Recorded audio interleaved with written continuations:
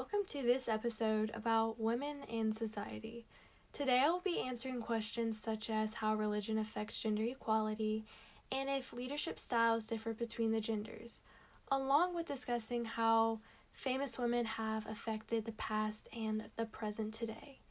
But what really holds my attention is how all these topics have affected today's society and its views. And that leads me into the first topic, culture and religion. We must think about things in history as they change over time rather than as a whole. One such example of this is the past Egyptian society.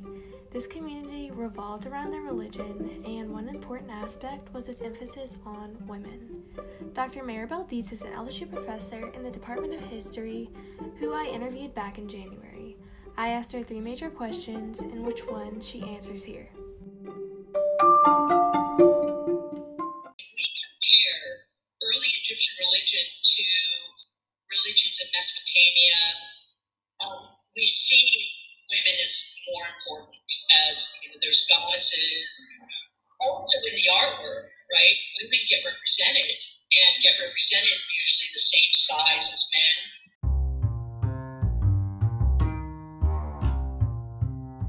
The divine feminine was Egypt's greatest emphasis on gender equality. The religion influenced their beliefs as a whole, and because of the worship and praise they showed to their goddesses, it transferred over into women's rights. Scribes, temple clergy, and specialists in medicine are just a few examples of the positions women could hold. And of course, one other definitely worth noting is the 6 queens or female pharaohs of Egypt. But what were the dilemmas and the differences in this seemingly equal society? By now, you have probably heard of at least one of these women, such as Nefertiti or Cleopatra. These women held powerful offices over their country and were allowed to rule sometimes even without a husband. However, the system did have flaws. The shift in religious views and changes to gender equality began to push women out. The only way to achieve success was through temporary positions and by adapting to the standards that the elites made for them. Leadership had this masculine connotation that is still somewhat seen today. The only way to survive this male-dominated game is to play along, but when women do so, society sees it as untraditional. The leadership stereotype of manliness is brought to a whole other level when women become involved. Suddenly you're ambitious, what kind of a woman are you, and what about them? Things that people would never say of a man who is ambitious or... While talking with Dr. Dietz, she explained that the world is constantly changing and evolving. However, the transition into an equal workforce is just slowly moving along. Then we began talking about the positions mothers hold in the workforce. Working mothers struggle with the work-life balance and fret over being labeled as unprofessional and not serious. Dr. Dietz described the conditions she first had to work under and how she had to run back and forth between her child and her work.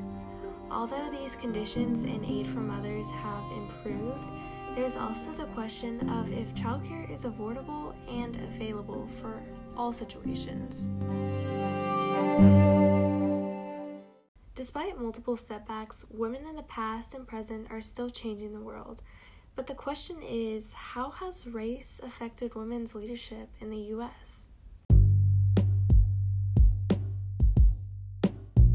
Elizabeth Cady Stanton was a major figure and leader in the women's rights and suffrage movement. She became active in the anti-slavery movement, and soon after the World Anti-Slavery Convention, she held the Seneca Falls first women's rights convention. However, the beginning of this movement did have its flaws. Especially during the Civil War, some leaders of the movement believed that equality between the races would put the fight for women's rights on pause. There was this absent from women of color, and there was also not a proper representation of all women, regardless of their race. A woman herself must do this work, for women alone can understand the height, the depth, the length, in the breath of her own degradation. Elizabeth Cady Stanton. The book Women, Race, and Class by Angela Davis highlights these dilemmas. The author explains that the women's rights movement at first couldn't stand for women as a whole, but instead ignored the Black women of the South and their conditions. At the first National Convention of Women's Rights, Sojourner Truth spoke to a timid crowd of women and debunked the argument about male supremacy. Her Ain't I a Woman speech was centered around the battle for women's rights, but it also showed how the women's rights movement at the time was based on class and race and not women as a whole.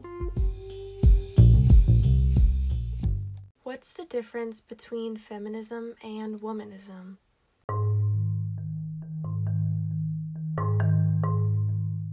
In my research, I learned that feminism is a term and movement used to describe the fight for equality between men and women by equalizing the genders. Yet, womanism is a bit different. It emphasizes the importance of community and the power of equality as a whole in society, but is most commonly used by people of color. Alice Walker defines womanism in her book In Search of Our Mother's Gardens in 4 different ways. First, the word derives from the word womanish, which means courageous, bold in behavior, and willful, and it comes from being determined to learn more in greater depths. Womanism is responsibility, charge, and seriousness. Walker also defines it as a woman who loves, appreciates, and prefers women's culture, women's emotional flexibility, and women's strengths. It is one who dedicates themselves to the equality, their survival, and the unity among all people, regardless of their gender, while also being considered as a universalist. A womanist is someone who loves love, loves the folk, as she describes, loves herself, and loves every aspect of life without regard to the beauty or the pain of it.